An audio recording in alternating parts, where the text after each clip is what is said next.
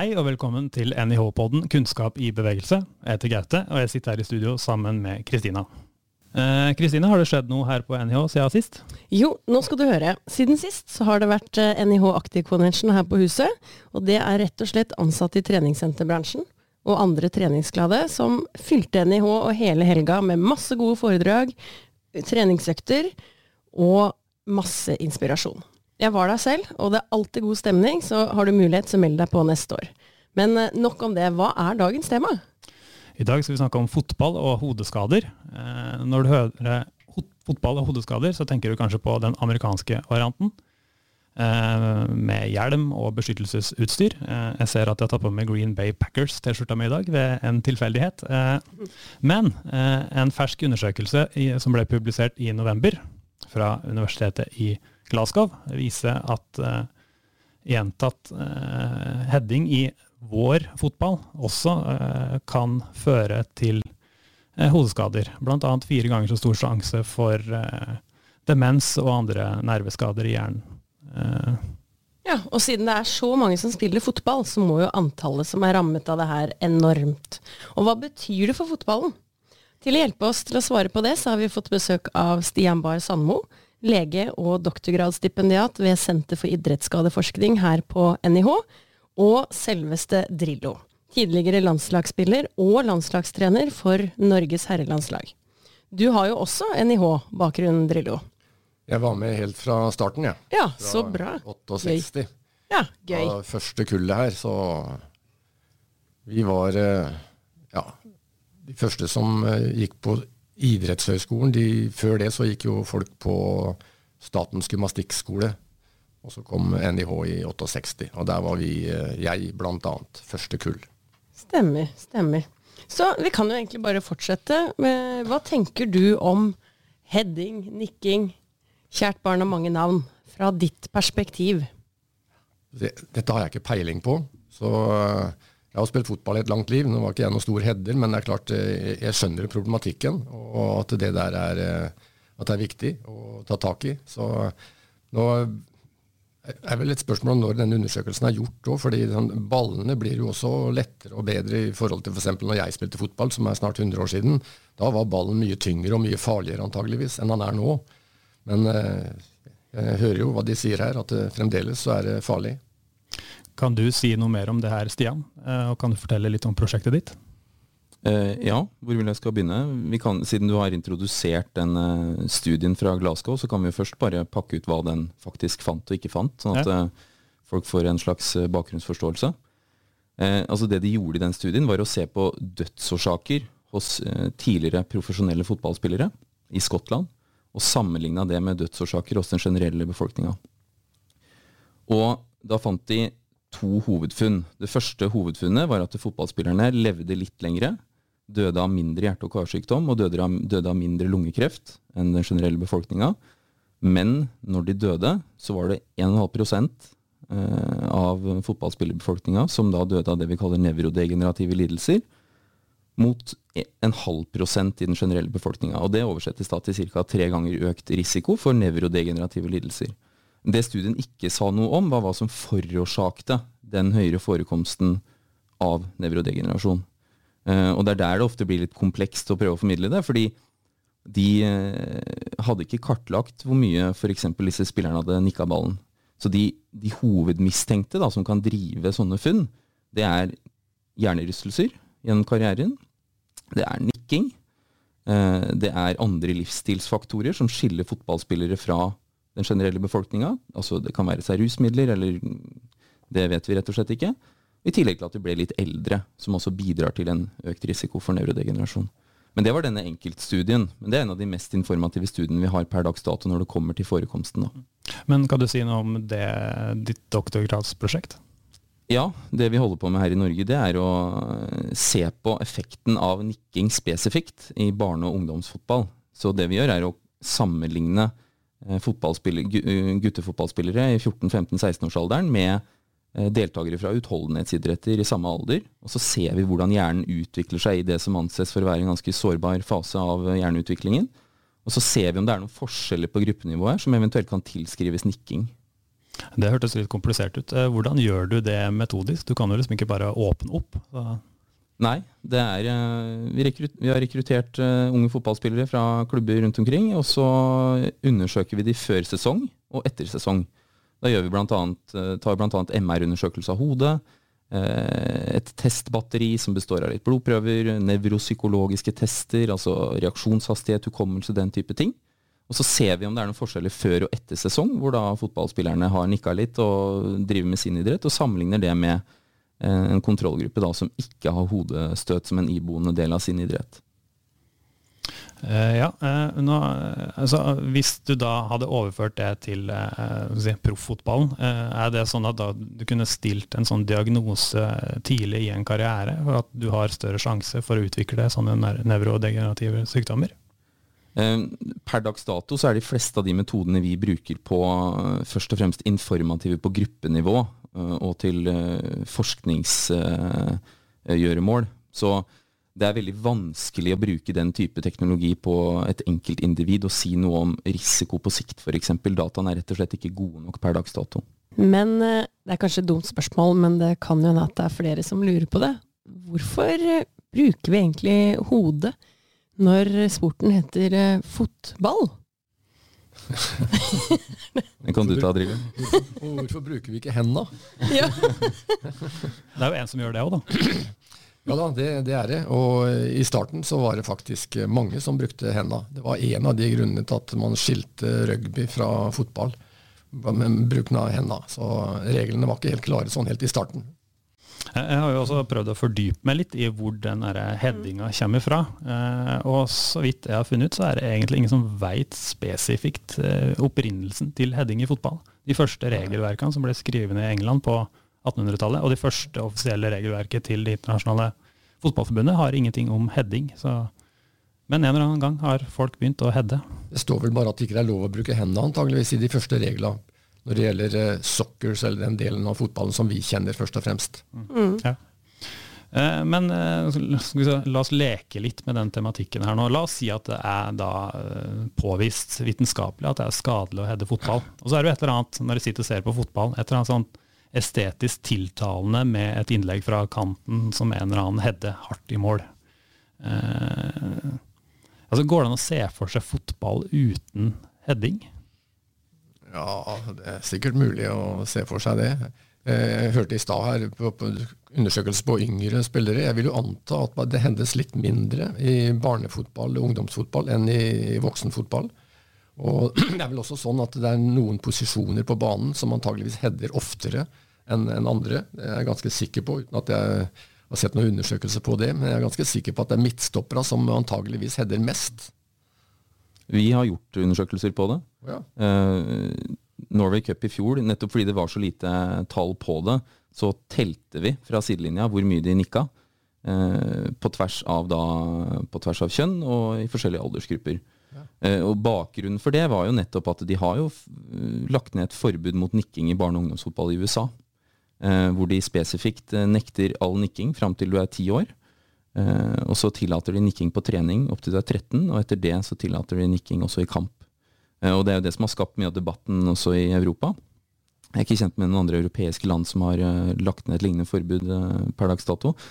Men det vi fant da, på tellestudien vår i fjor sommer, var at i de yngste aldersklassene på Norway Cup, som da er 11-åringer, så nikkes det særdeles lite, og det er veldig lite hodeskader generelt.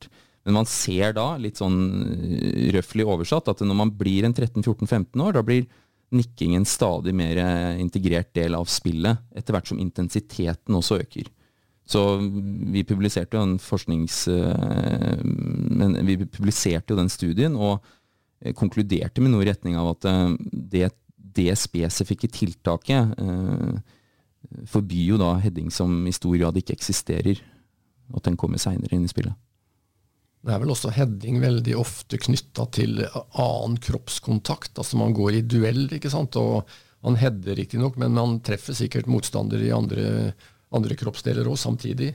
Det er også riktig. Jeg satt og smugleste litt før vi startet her, og slo opp nettopp det tallet. Og det er estimert, da, dette er tatt fra ungdomsfotball i USA, 14-18 års alderen, at det ca. 30% av hjernerystelsene som man ser i fotball, oppstår i forbindelse med nikking. Altså i forbindelse med hodedueller hvor nikking er målet.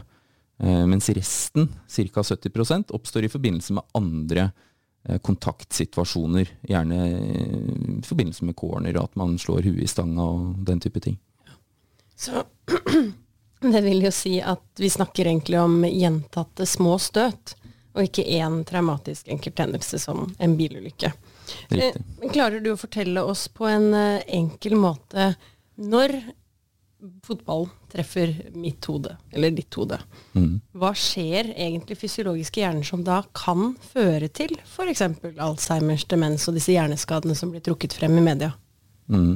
Ja, enkel måte. Det er jo en fin utfordring. Altså det som skjer når du nikker ballen, eller det som skjer også når du får en hjernerystelse, er at det derav ordet hjernerystelse, det er akselerasjonskrefter inni hjernen som river og sliter på nervefibrene og på vevet inni hjernen. Og hvis det blir kraftig nok, så ser man strukturelle skader på hjernen.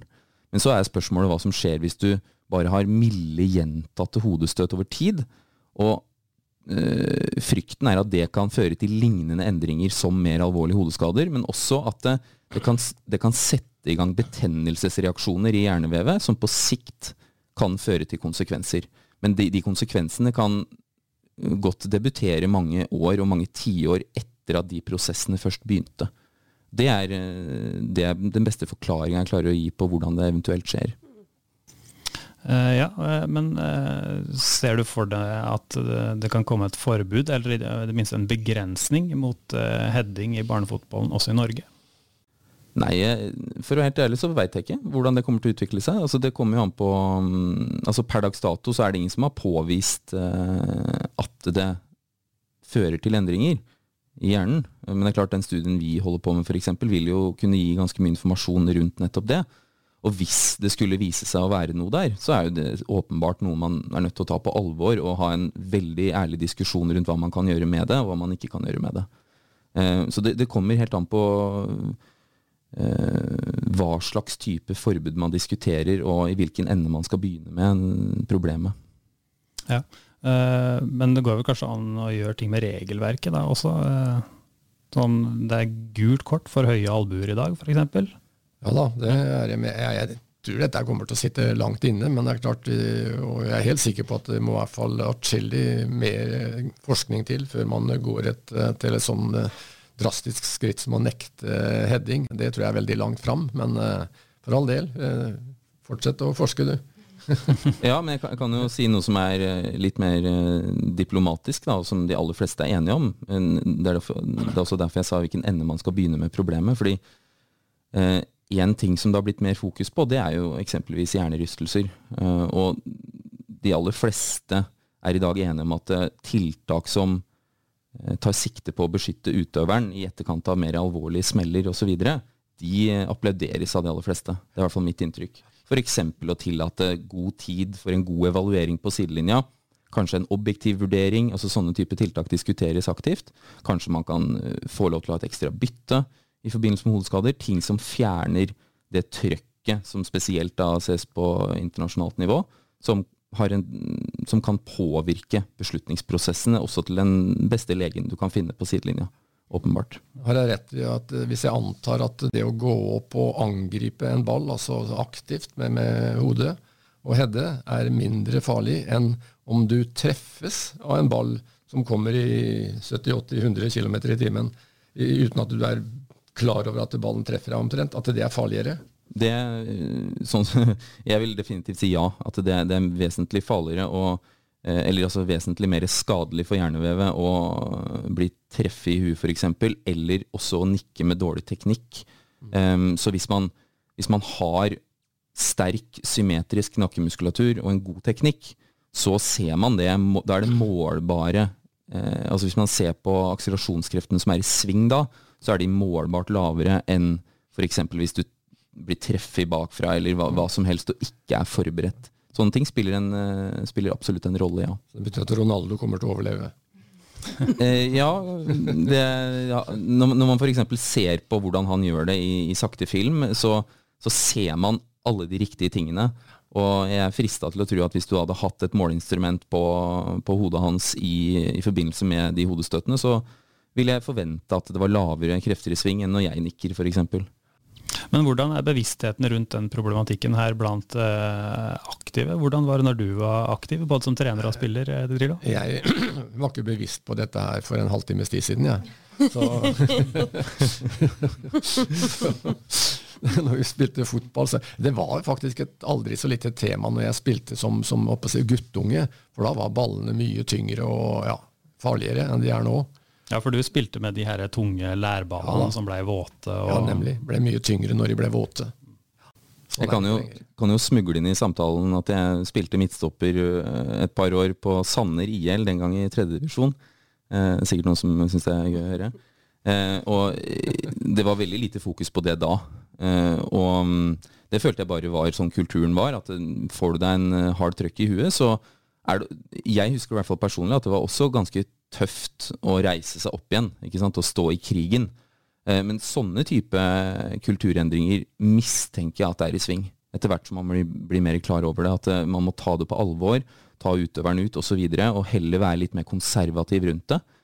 For det er tiltak som man har ganske godt grunnlag for å si at vil være gunstig. Men går det an å se for seg fotball uten heading da? Eller vil det være sånn at vi da bryter såpass mye med både spillets idé og tradisjoner? Vi vil jo endre spillet ganske kraftig da, for ballen vil jo fremdeles gå opp i lufta i ganske mange situasjoner, selv om det var forbudt å heade. Og da regner jeg med at det kommer til å bli ganske mye kroppskontakt og den type i stedet, men det klarer ikke helt å se for meg hvilke konsekvenser det får, men at det kommer til å få konsekvenser som vi kanskje ikke har tenkt på, det er jeg sikker på. Det tror nok jeg også, absolutt. Jeg tenker jo forebyggingseffekten, hvis det ikke blir fjernet da, fra elitespillerne. Hva om man forbyr de yngre aldersklasser, sånn som man også har sett at de gjør i USA? Kan det ha en forebyggingseffekt, at du får færre antall år utsatt for hodetraumer? Det kan ha det.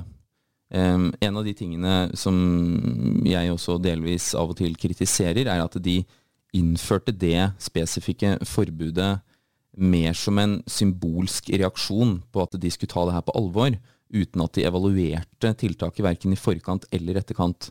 Så det er 3 utfall av et sånt tiltak, sånn som jeg ser det. Det første er at det ikke har noe å si i det hele tatt. Det andre er at det kan ha en forebyggende effekt fordi du utsettes for mindre hodestøt i så ung alder. Og det tredje er i verste fall at det har en paradoksal effekt. Hvis ikke du lærer deg til å gjøre det her på en naturlig måte, og du senere kommer opp i de eldre årsklassene, og det introduseres sent, dette er rent hypotetisk, men da kan det være at du eksempelvis ikke har fått muligheten til å lære deg teknikken i de, greit, nå kan du gjøre det på trening, men kamp er likevel noe annet. Det ser man også i tallenes tale, at det er høyere forekomst av hjernerystelser og så videre. Men i verste fall da, så vil teknikken din lide, og akselerasjonskreftene senere vil være høyere, så eksponeringsprofilene vil bli helt forskjellige. Men det er derfor det er viktig, når man skal sette i gang hvilket som helst tiltak, så er man nødt til å gjøre det på en objektiv måte, og tilstrebe å måle effekten av det. Mange gode poenger. Jeg synes jo også det er spesielt at du har forbudt det her i USA. De har jo sin egen fotball med sine problemer, for å si det forsiktig. Men det sier jo kanskje også litt om da det kulturelle uttrykket, eller kulturelle betydningen som fotballen har. Den amerikanske fotballen er jo utenkelig, og du gjør små tiltak som kanskje ikke har all verdens effekt, men du kan forby heading i soccer, sånn mer eller mindre over natta. Ja, ja. Og samtidig så bokses det, ikke sant? Det er mange paradokser. Ja, og det har jo vært 4 dødsfall i boksing siden i sommer. Nå har vi snakket om fotball og amerikansk fotball, men går det an å si noe om den problematikken her også i andre idretter? Ja, nei, men altså, historisk så kom jo hele den problematikken her fra boksing. Og det begynte allerede på slutten av 20-tallet, altså 1920-tallet, da de begynte å beskrive det de kalte punch drunk hos tidligere boksere. Og dette var jo boksere som hadde bokset hundrevis av kamper og fortsatt å være sparringspartnere i 20 år etter de var ferdige og så videre. Da så man en høy forekomst av ganske typiske kliniske symptomer på dårlig balanse, sløret tale og så videre. Og så utviklet det utviklet seg sakte, men sikkert gjennom 1900-tallet. Nå var det mye annet som skjedde på 1900-tallet også, så var ikke akkurat det her som sto høyst i kurs. Men etter hvert så man en del data som sa det at gjentatte hodestøtt i den type idretter fører til økt risiko for nevrologiske konsekvenser, som vi har vært litt inne på. Og så kom det de første rapportene fra amerikansk fotball på midten av 2000-tallet. Og det da det virkelig begynte å koke i USA. Og da ble fokuset ganget opp med 1000. Og så begynte man etter hvert også å se på idretter som ishockey. Det også noen studier derfra som viser at det ikke nødvendigvis gunstig. Altså, åpenbart så det ikke bra å slå seg for mye i hodet. Så spørsmålet hvor mye som skal til før du når denne terskelen for at det økt risiko for diverse konsekvenser. Så det også en del lignende forskning fra ishockey. Og nå etter hvert også litt fra fotball. Og det ikke nytt fra fotballen heller. Allerede rundt starten av 90-tallet så var det norske forskere som så på det her.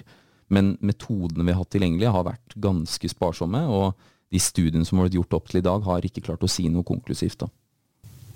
Men jeg lurer på, under kamp, hvordan går man fram da hvis det skjer en hodeskade? Det jo relativt ny den regelen om at dommeren skal blåse av spillet hvis en spiller ligger nede med en sannsynlig hodeskade. Absolutt. Hvis han blir meid ned i knesøyde, så trenger ikke dommeren å blåse av. Men hvis det en hodeduell og han blir liggende, så skal han blåse av spillet med en gang, og det relativt nytt. Og det også relativt nytt. Du kjenner sikkert Tor Einar Andersen fra tidligere Drillo. Det gjør jeg, vet du. Og det jo også relativt nytt når han så på sine studier på begynnelsen av 2000-tallet, hvor det etter hvert ble innført rødt kort for høy albue. Og det ble også sett å da redusere antallet hodeskader betydelig. Så det type tiltak som de aller færreste vil ha noen motforestillinger rundt, da, som jeg definitivt applauderer. Ja, og så har jeg sett en fersk undersøkelse her nå fra amerikansk fotball, rugby, MMA og boksing, som sier at cirka halvparten av utøverne ikke var klar over symptomer på hjernerystelser. Sånn veldig enkelt, hva det du skal se etter da? Ja, igjen da, det å svare enkelt på noe vanskelig, det jo alltid lakmustesten på om man vet hva man snakker om. Nei, altså, hvis man slår seg i hodet og utvikler et hvilket som helst symptom, det være seg hodepine, svimmelhet, eller at man kanskje mistet bevisstheten, man har veldig lav terskel for å da kalle noe en hjernerystelse. Så kan eksperter sitte og diskutere der i dagisvis hvordan man skal definere det, men ofte så det bare en sånn funksjonell forbigående forstyrrelse i hjernen. Men hvis man observerer, enten i forbindelse med idrett eller ellers, at man ser symptomer i etterkant av et hodestøtt, det må ikke heller være et hodestøtt, det kan være et kraftig slag mot brystet som ryster hodet i samme slengen.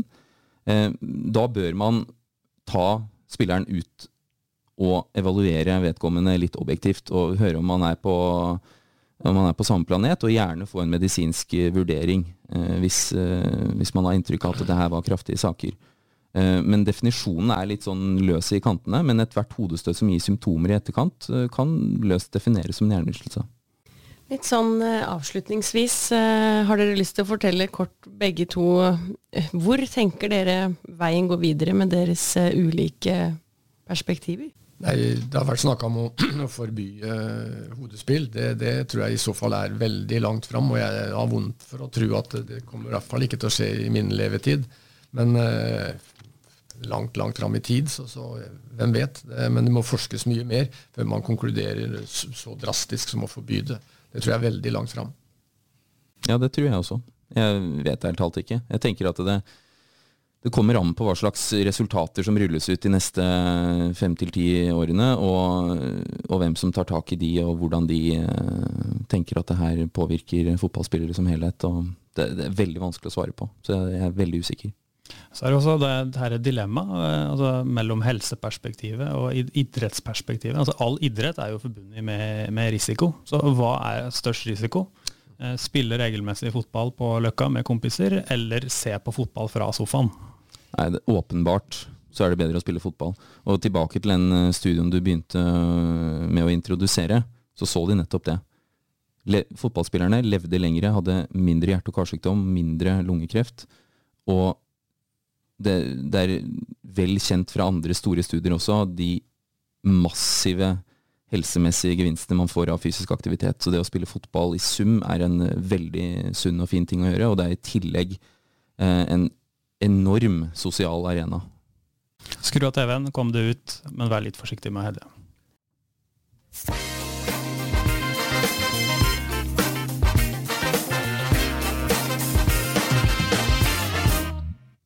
Det var en interessant samtale. Jeg gleder meg allerede til neste gang. Ja, det blir spennende. Neste gang så skal vi snakke om tema julepølse, trening og slanking.